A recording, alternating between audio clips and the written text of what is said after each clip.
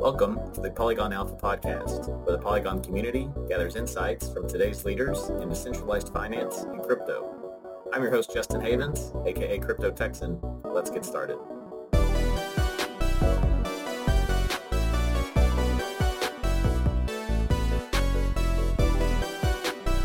On today's episode of Polygon Alpha, we are joined by Bartek Kiepuszewski, who is the founder of L2BEAT and a blockchain architect for MakerDAO. Bartek, thanks for being here with us today. How's everything going? Good. Things are not going as well as we would have liked them to be with markets. So this is probably a very rough time for us to have this conversation. But other than that, we keep building. Yeah, absolutely. There's no shortage of builders. I recently went to the Permissionless conference in West Palm Beach and then the Consensus conference in Austin. And I think if you were to look around and through the conversations we were having, you would have no idea what the price action is doing right now. Yeah, and also it does help if you've been through that a number of times. I mean, for me personally, this is like the third major drawdown and third major crash after 2017, and then the COVID March 2020. And this is the third, and every time the market rebounces, but it also flushes out bad projects. Yeah, let's talk a little bit more about that. Like, what is your background? I know you were involved with MakerDAO before L2BEAT. Can you just give us a little background on that? My crypto journey started more than 5 years ago, so I almost feel like an OG in the space. And actually, before I joined MakerDAO, which was, like I said, about 5 years ago, I spent some time in a startup that was trying to revolutionize using blockchain technology how people actually trade the energy that they get from their personal PVs installed on their roofs. So that didn't really work because of the regulations, and that was German-based. I mean, the regulations are very, very complex in Germany, but that did give me a lot of exposure to the whole space. And then I moved to work for MakerDAO, and I've been doing that ever since, essentially. But you're also one of the founders of L2BEAT as well. So what brought you? What's the story behind L2BEAT?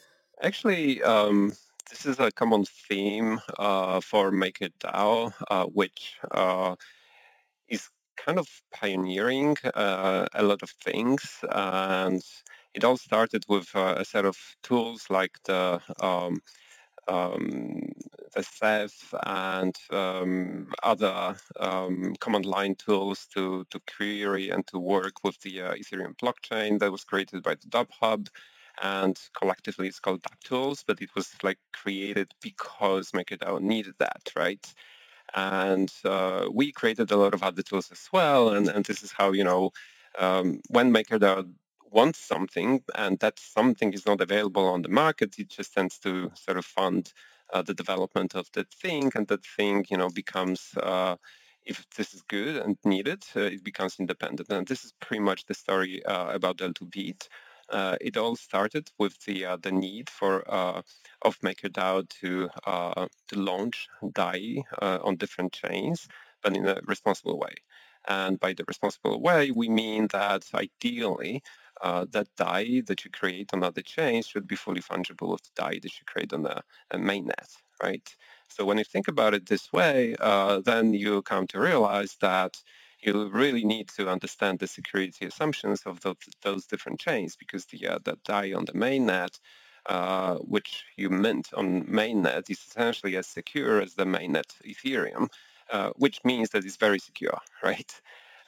If you mint DAI on something which is much less secure, and you want that to be fungible with the L1 DAI, you're essentially lowering the security of the L1 DAI to this less secure chain, if you like. So that became, a bit of a problem for us, and we ended up evaluating all these different chains. And the result of this evaluation, which we call the risk profile, ended up in a spreadsheet that I created. I sort of published the spreadsheet. I tried to make people aware of that spreadsheet, and I think I managed to get like maybe 10 people like looking at the spreadsheet. So then I figured that maybe I should publish it as a website. And this is more or less how L2BEAT started, right? We took all the research that I've done. I managed to convince some my colleagues to help me create this website, and it ended up, being one of the most well-known resources if you really want to learn about the security assumptions of different L2s. Yeah, it's definitely one of my favorite resources that I use when I'm trying to get, just a little bit more information on layer two solutions. And I think that's interesting what you said, because you're right. When you mint DAI on mainnet, it's it's it's as secure as the Ethereum blockchain, which is very secure.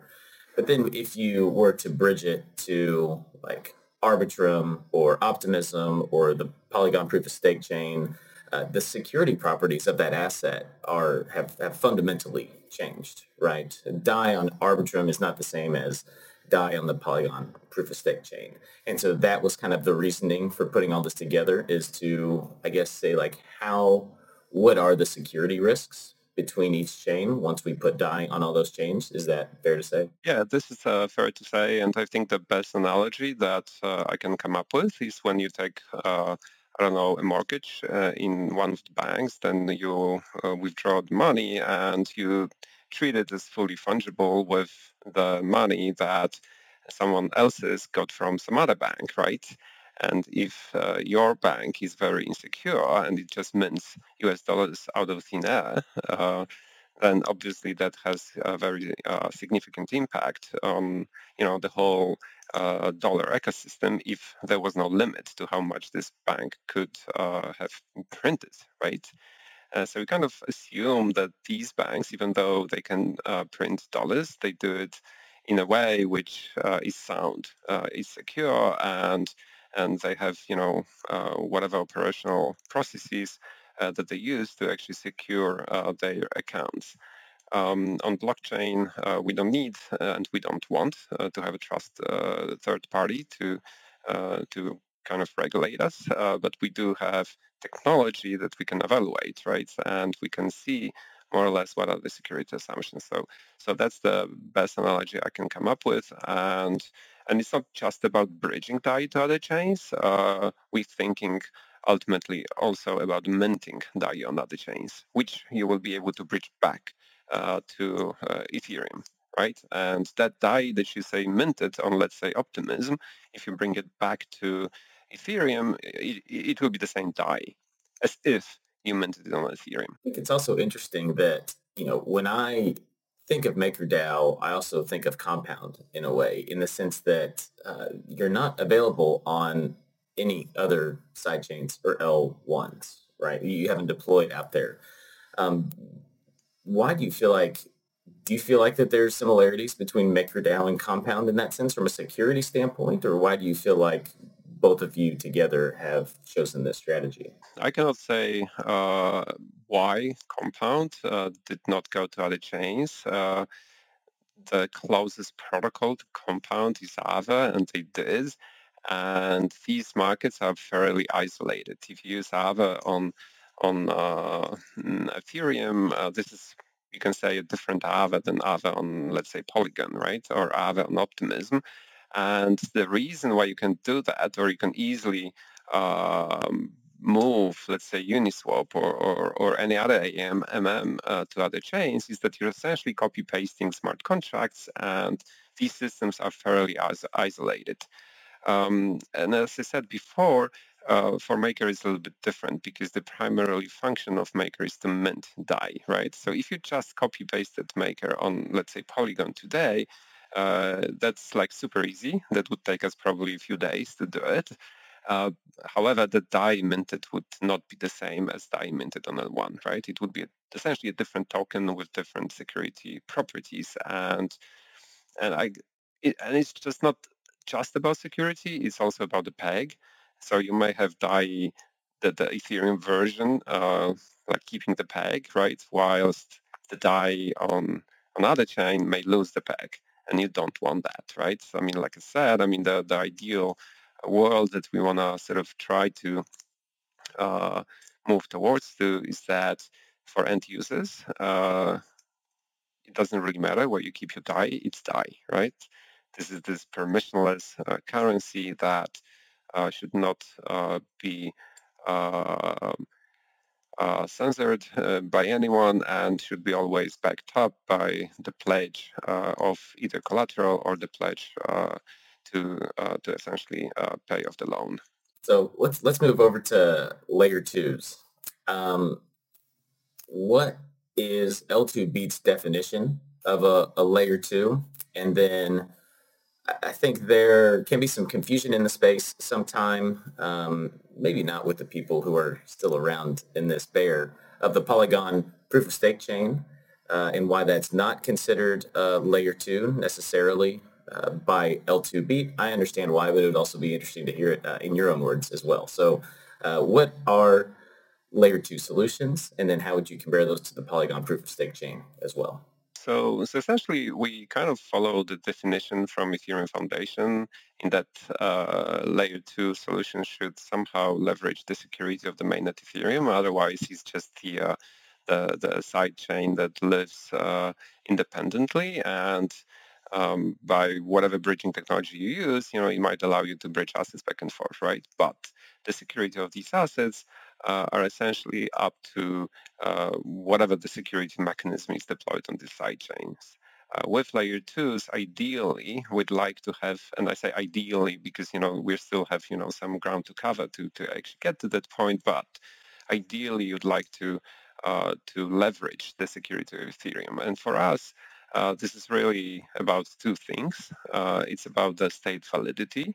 So we want to make sure that the state of L2 chain is somehow validated on L1 Ethereum, right? So that there is no additional validators, or there is no additional consensus mechanism needed. And we want to make sure that it is indeed L1 validators, L1 miners who are responsible for making sure that the state of L2 is valid. And this is important because, if you think about why do you want to make sure that the L2 state should be valid, right?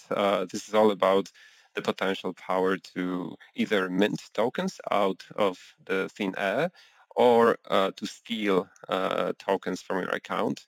In other words, to transfer tokens from your account without your signature, right? So these are the two major examples how you could potentially steal tokens if there was no validation of the L2 state. So that's like one thing, and the other one, which is like somewhat related but independent, is that data availability. You really want to make sure that if L2 block is produced and that block contains end transactions, an independent observer should have access to the content of these transactions. And this is important to then try to figure out if the state transition is correct, right?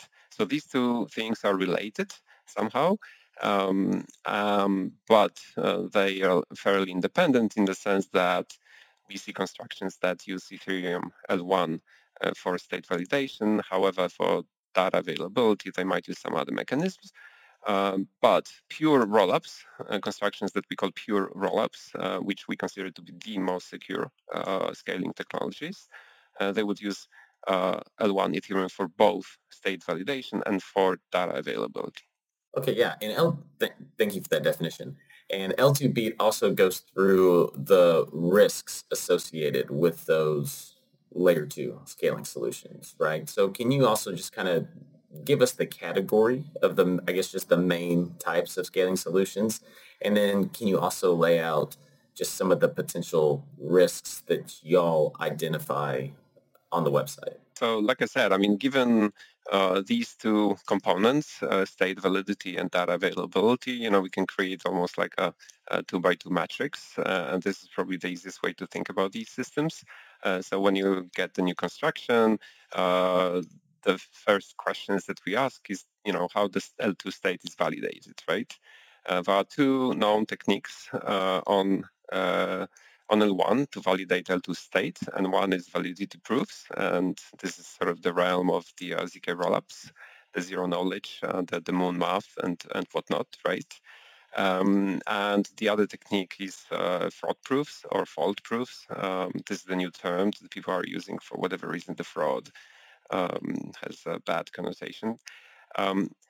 So the first question, if the new project comes to us, we ask this question: how the state is validated, right? Is it a fraud proof or is it a validity proof? Because if it's neither, then that means that essentially your state is validated by an external consensus, which, by the way, is the case of Polygon proof of stake. And for us, that just means that you're essentially not leveraging Ethereum security, right? And it doesn't really matter what you use for data availability at that point. So this is the first question, and the second question is how do you ensure data availability? And here there's like a broad range of options. Ideally, the data will be posted to L1 Ethereum, and this gives you like 100% guarantee that data will be available to anyone that needs the data. If you use some external systems, then obviously you are introducing some external security assumptions, right? So these are the main questions, and then you sort of go a little bit deeper, and you have to kind of go into the details of the architecture of the whole solution, right? And probably the right next question to ask would be, what are the permissioned entities and what they can do, and what is the risk associated with them misbehaving. So the typical permissioned actor would be the sequencer that essentially sequences transactions and creates blocks on L2. But you may have also a permissioned set of validators. You may have also permissioned set of admin accounts that can upgrade the system. They can change system parameters and whatnot, right? So this list of permissioned accounts and their roles is something that you really, really need to understand, because you can have like super secure construction. However, if there's an admin key that is allowed to upgrade the whole system, it can upgrade to something which is completely insecure, right? And unfortunately, this upgrade key, power can potentially be used to create a backdoor in the system that otherwise would be secure, right? So these are the main kind of things that we look at, and then I guess we sort of drill deep into the details of each of these areas, if you like, right? And we always take this user-centric view. Like we ask ourselves the question, okay, what are the ways that you can potentially lose your assets? Can you be censored by a centralized actor, right? Can your assets be potentially frozen? What happens when the sequencer goes down? If there's a centralized sequencer, right? What happens if you're trying to bridge your assets to this chain and then nothing happens? So you as a user, you would experience this as, I don't know, a transaction that does not get processed, right? What do you do? Is there any anti-censorship mechanism that you can potentially use? In other words, what are the worst possible scenarios that can happen? So we're not that much interested in the happy case. We are interested in those, scenarios when things can go really, really wrong, either because there's a bug or because there's some malicious actor actually trying to do something really bad. Yeah, and through all that research, well, it sounds like y'all are doing a lot of work, which is a huge asset to the space. Absolutely. Where are you getting the information for, I know you're probably talking developers and looking at their GitHub repository and probably Etherscan, but like the developers could have their biases, and I guess that Etherscan is a centralized service as well. So are you doing your own audits on this, or how deep down are you digging into this data? So this is a very good question, and I certainly would not call the work that we're doing an audit, because audits are meant to essentially check if the code complies with the whatever the specification the system has. Whilst what we're doing, we're assessing the qualities, if you like, of the architecture, right? And normally we do it by reading the source code of contracts that are deployed on the mainnet. We are mainly concerned with the contracts on L1 because we have no easy access to the L2 infrastructure, and also end users, they have zero access to the L2 infrastructure, and this is the whole point of the whole exercise, right? It's L1 that should secure the whole system. So regardless of what's happening on L2, your funds should be secure. That's the whole idea, right? So, we take this L1 centric approach, and ideally, we would read the source code of a contract that is actually deployed on L1, right? So the prerequisite would be that the contract needs to be verified. And yes, I do admit that we do depend on Etherscan. Ideally, we should re-verify that indeed the source code that's available on Etherscan is indeed the same as the deployed bytecode. But this is a very easy check, right? It's much, much more difficult when the contract is not verified and we don't have access to the source code. Then we simply refuse to list the rollup, if that's the case. And frankly, in my personal opinion, this is not too big of an ask to the team to actually make sure that, end users have access to the source code. And like I said, not through the GitHub, but, we want to make sure that whatever is deployed, we can read the source code of that system. Also, GitHub doesn't give you access to the important system parameters, right? And with the deployed code, we can actually check the whatever the parameters are there. Okay. And another thing I want to touch on is data availability and why that's important. And also because Polygon has Polygon Avail, which is a data availability solution, not an L2, but a scaling solution, which is what we like to say. That's what we specialize in.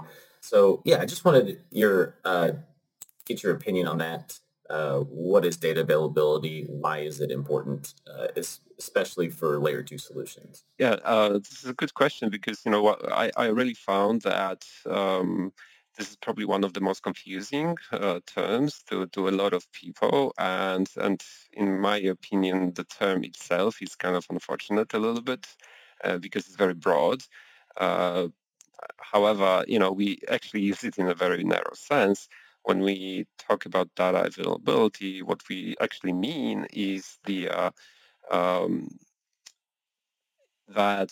when a new block with new transactions is being announced to the outside world and it's being published, we want to make sure that if anyone wanted to look inside that block and they wanted to look inside any transaction inside that block, they would be able to actually get the details of that transaction, right? And for most people, when they are using Ethereum, it sounds almost like an obvious thing, right? I mean, you go to Etherscan, you click on the block, you click on a transaction, and then when you click on a transaction, you'll see exactly, from to whatever the we call it the payload, right? Which is essentially, how much ether are you sending, and then you'll also see the call data, which essentially is the content of the transaction, and this is almost like an instruction of what to do with this transaction, right?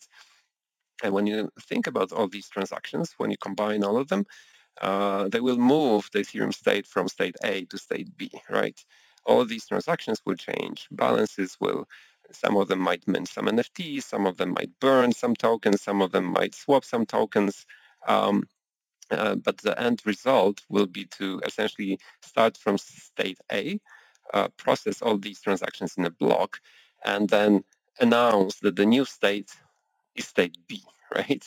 So imagine that, some entity announces, hey, here's the block that moves state A to state B, and your new balance is this, but that entity does not really show you the content of that block, right? It would be as if, you logged into your bank and bank would tell you your balance is, I don't know, $1,500. And you're like, why? I mean, yesterday I had 30, right? But there was no explanation because you uh, will have no access to, transactional history, right? And you wouldn't know really why your balance changed from 1500 to whatever. Uh, so uh, so most people take it for granted that when you click on the transaction you will get the content of this transaction, but that's not actually the how systems are created, right? It's perfectly possible to create a system where you just announce the new state but do not really reveal the content of the block, and you don't reveal the content of the transactions. um, so why it is important to reveal, not just because you're curious, but you just want to make sure that that this state transition from state A to state B is valid. And there's only one way to do it, and that is to actually look inside the block and try to re-execute all these transactions, right? So this is more or less the strategy of all the optimistic rollups. Uh, any independent validator should be able to look inside the block. They should be able to look at every single transactions, re-execute them, and they would be able to find out if indeed the state B is correct. ZK rollups are a little bit different, but they also need this property. They also need the data availability. They need independent users to independently recreate the most recent state of the whole rollup. That's helpful. And yeah, I think you're right. That's maybe data availability is maybe a little bit of a misnomer. I mean, I don't know. It makes sense, but it's like cryptocurrency is more than just currency too, right? So Yeah, and in my opinion, a lot of people are confusing this with like an archive of all the transactions, which is a little bit different property. And this is something that a lot of people don't realize, and they keep asking questions such as, why don't we use, I don't know, IPFS, right, for data availability? Why don't we post, the data, I mean, the content of all these transactions to some sort of archival system? It doesn't really matter if it's like centralized, decentralized. This is a broad discussion, but they are confusing the need to look into the most recent block with the need to sort of browse the history. And these are two different needs, right? So when we talk about the data availability, we're mostly concerned with the most recent blocks because we need to make sure that the state, which is announced, is valid. And we want to be able to validate the state, right? So this is what we are really, really interested in. Whereas if you're interested in like finding out what happened on Ethereum a year ago, then you do need some sort of a archive node or whatever, or some sort of a system that keeps all these old transactions. But you can be definitely certain that if blockchain was essentially processed a year ago and no one was complaining, right? That probably means, that means 100% that all these transactions were available and the new state that was announced a year ago was valid, right? There's no need to revalidate that state. that makes sense to me. And thanks for elaborating on that. And so when I look through L2BEAT on the website, I do see Polygon Hermes on there, which is great. That's one of our ZK rollups. And then I get a little excited because I'm thinking Polygon Maiden, Polygon Zero, Polygon Nightfall will all eventually be on this list. And then I keep scrolling all the way down to the bottom, and then I see Fuel, which has $8 in it. And you've got a pretty interesting story about Fuel, if you wouldn't mind sharing it. Okay, so Fuel, in a way, is a unique system It's called V1. I'm not really sure why it's called V1, but the Fuel team insisted that it's a production grade system. The problem with Fuel, the main problem is that no one's actually using it, right? And I'm not really sure if that was actually intentional, but Fuel V1 is the first optimistic rollup deployed on Ethereum, and it's also fully permissionless, and there is no permissioned actor at all, right? So there are no upgrade keys, there is no multisig that can actually change that system, there is no centralized sequencer. Anyone can post L2 blocks, and anyone can challenge the new L2 blocks, right? So you would think that this is almost like an ideal optimistic rollup. The main problem with it is that it can be only used for payments. So it's not extremely exciting. And this is probably one of the reasons why people just did not use it at all. And that $8 that's actually sitting there, I think that must have been put by the actual team about a year and a half ago, maybe 2 years ago, because this is literally when this system was deployed, right? So being an optimistic rollup, anyone can try to post an invalid state, and you would hope that someone will challenge you, right? Someone will post a fraud proof, a proof that the state is invalid. And when someone does that, you, as an entity that posted an invalid state, you will be slashed, right?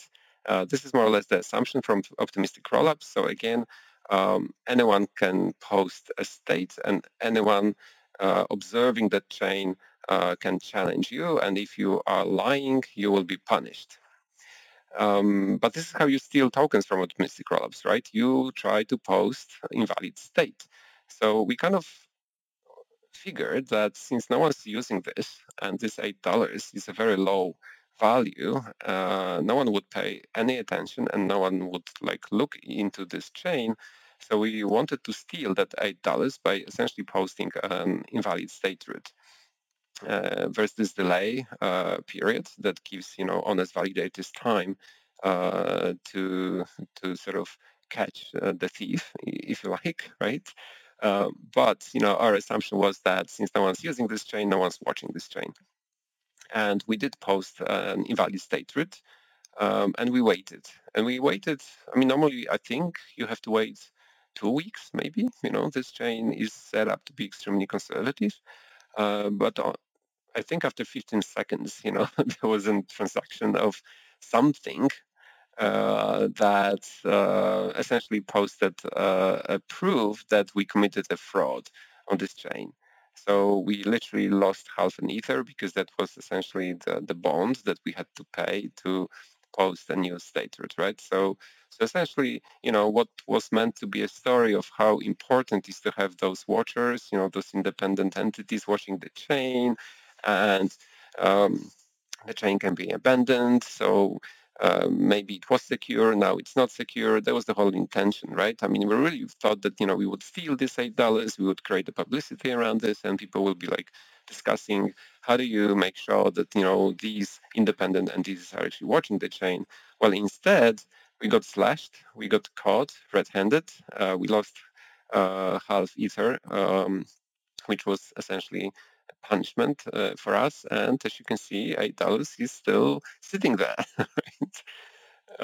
So maybe it's almost like a bounty for people to try out. But to me, it's actually a proof that optimistic rollups, they are also very secure, and these are very, very valid constructions. Yeah, I heard you tell that story on Chris Black's podcast, and I thought that was really fascinating because no one's going to miss that $8, but it's an exciting experiment for y'all to test that out.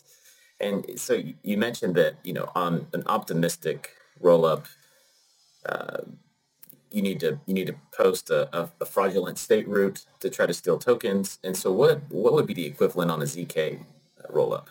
ZK rollup actually it would be quite hard to come up with an equivalent because the validity of ZK rollup is actually ensured by the fact that you don't just post a new state root, you have to post cryptographic proof, the ZK proof that your state is actually valid, right? And the smart contract on L1 does the verification of that zero knowledge proof. So this type of attack would definitely be not possible on ZK rollups. You would have to rather try to find a bug, either in the verification logic on L1 or in the whole construction, like the math behind the whole construction. I think this is actually much harder, and doing so would probably require you to to really understand the single line of code of both the prover and the verifier, and also to find the flaw in math behind them, and that probably would be much harder for sure, right? I would certainly be not the person that would try that. That's not to say that it's impossible, but I think the complexity of the ZK rollups is something of a problem for potential hackers. They would have to actually put a lot of effort into trying to find a bug with very little chance of actually doing so, right?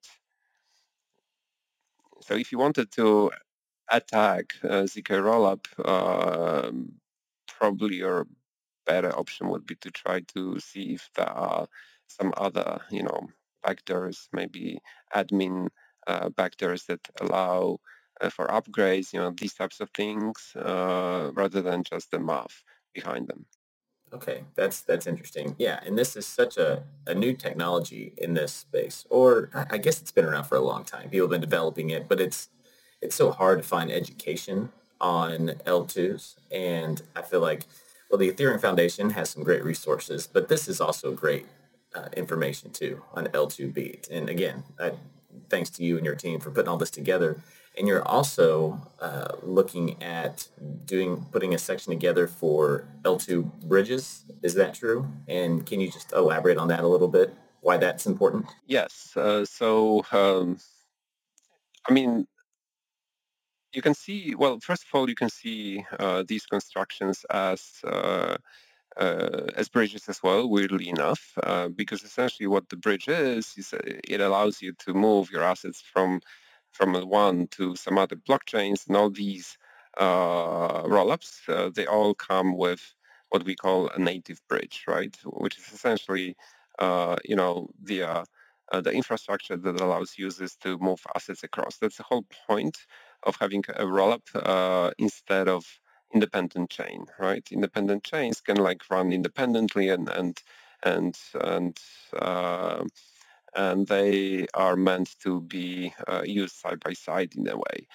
Whilst these are meant to essentially take your assets from Ethereum, move these assets to L2, and give you this boost in computational power. They are meant to be cheaper and whatnot, right? But essentially, the user experience should be more or less the same as Ethereum. So in a way, these are bridges as well.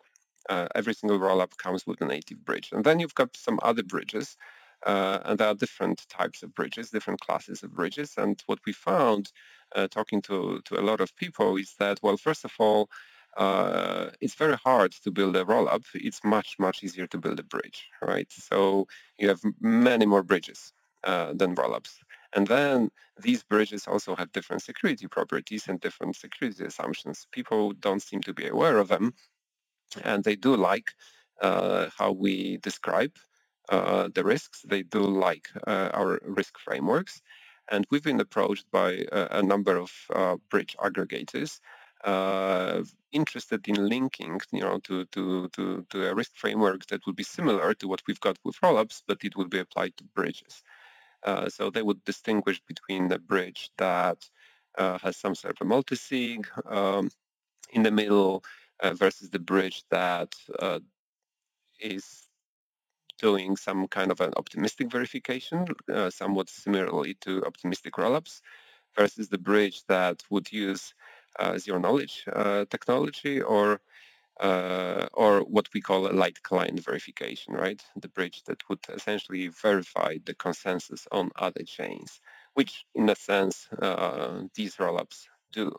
Um, so um, so we looked at the problem and we found that indeed, this is a very somehow natural way to extend this framework. And we will be launching the bridge version of this in probably a few weeks, I hope. Uh, and it will be a much longer list with more bridges, I guess. And people will be able to essentially uh, learn what are the security assumptions associated with these bridges. Mainly, can their assets be stolen? Can they transactions can they be censored? And so the idea is to essentially build something very, very similar, right? But for bridges. Are these bridges just for Ethereum to layer twos, or would it also be right, like from Avalanche to Solana, or what's the focus there? Because I feel like just like Polygon proof of stake not being considered a layer two, you've got to draw the line somewhere. So where's the line drawn for y'all on that? Yeah, so for us, the natural way of thinking about it is we would list bridges that take our assets from Ethereum to anything, really. So the Polygon POS bridge would be a perfect example of a very good bridge with a lot of TVL or TVL locked in the bridge, if you like. And people might be interested how this bridge actually work. What are the security assumptions? Is there a multi-sig with the upgrade power and whatnot, right? There have been a lot of discussions about the multi-sigs. Almost every time we point out that, there's like a EOA account with the upgrade possibility, teams very quickly upgrade that to some sort of a multi-sig. I mean, this is, I think, important for people to know. It's also important for people to know if the smart contracts that bridges use, are they verified or not? And also, what are the actual security assumptions, right? Who do I need to trust when I bridge my assets? So, funny story. Uh, and I hope that no one takes it as a thought of anything. But I was trying to move my ETH, some of my ETH from the mainnet to Optimism, and you have two different options on their UI. You can use what they call a standard bridge, which essentially is the native bridge here, and they also have what they call a warp, I think, bridge. Which allows you to move small amounts, but it's supposed to be much cheaper and much, much faster, right? Like a standard bridge would probably take 10 minutes. The warp bridge is supposed to take 1 minute or less. Uh, Turns out that when I tried to use it, my transaction got stuck for I think 6 hours. So the bridge that was supposed to be fast, right, took much, much longer than the standard bridge. So users, I think, should be aware that everything comes with certain assumptions, right? And the standard bridge will always process my messages because otherwise it won't process anything. I mean, the whole rollup will stop if my deposit is not processed. Whereas the warp bridge, I'm entirely dependent on some sort of intermediary. And it just happened that this intermediary like crashed, failed, whatever, was offline. I don't even know what happened because I have no way to check. But my deposit wasn't processed, right? Not just mine. I think thousands of other deposits were not processed, but the failure of this intermediary essentially means that uh, your funds will be stuck. And if this failure is permanent, then your funds might be stuck forever. And that is a big contrast to to the standard bridge, right? So I guess, if you're like moving, let's say $100, you might be okay, with this potentially catastrophic scenario that your intermediary disappears, right?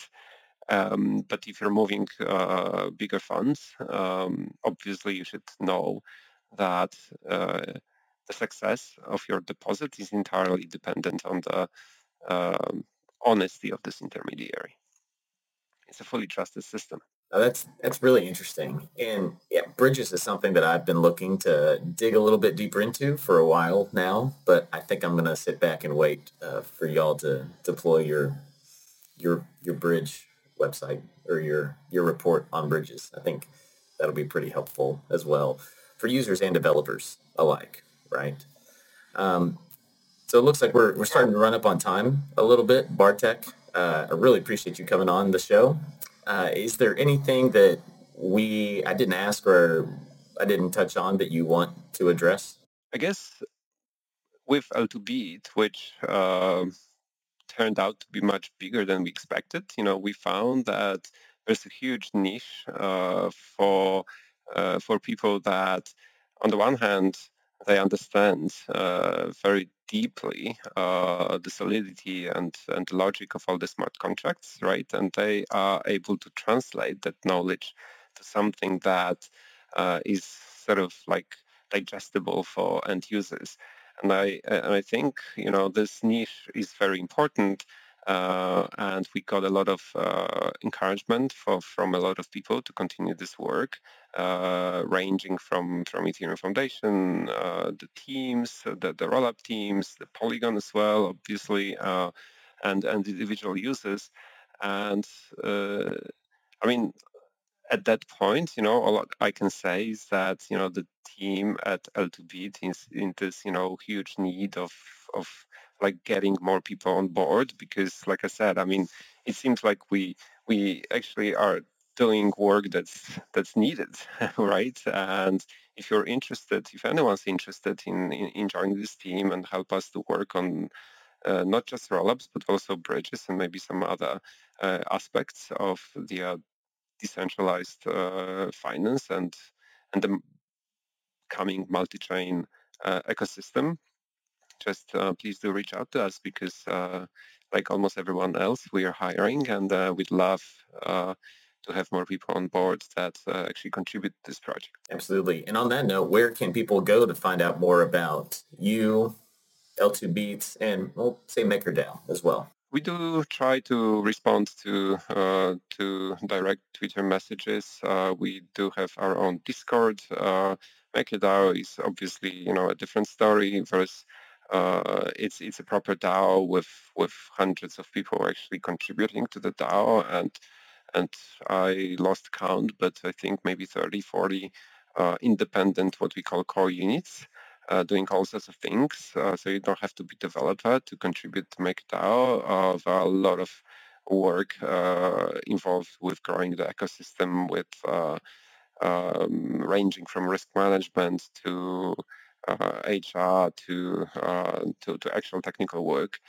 So there's place for everybody, and almost everybody hired themselves into these organizations, right? And this is a very, very different experience than if you, say, wanted to work for some sort of a traditional commercial organizations. You would have to go through the traditional recruitment process here. Just join the forum, make sure that you've heard on Discord, just join the live community calls, just learn the ecosystem, get to know people, go to a conference. I think half of the MakerDAO and 100% of the L2BEAT will be in Paris. That's very soon, right? And just talk to us. And if you're really interested in joining the ecosystem, working for either MakerDAO or L2BEAT, I think that's very easy. Just need to reach out and just show that you're passionate and you really are interested in this space. Awesome. Well, thanks again, Bartek, for hopping on. The work y'all are doing is an incredible asset to the space and really appreciate it. And yeah, thanks for coming on. I'll talk to you next time. All right. Thank you. Bye.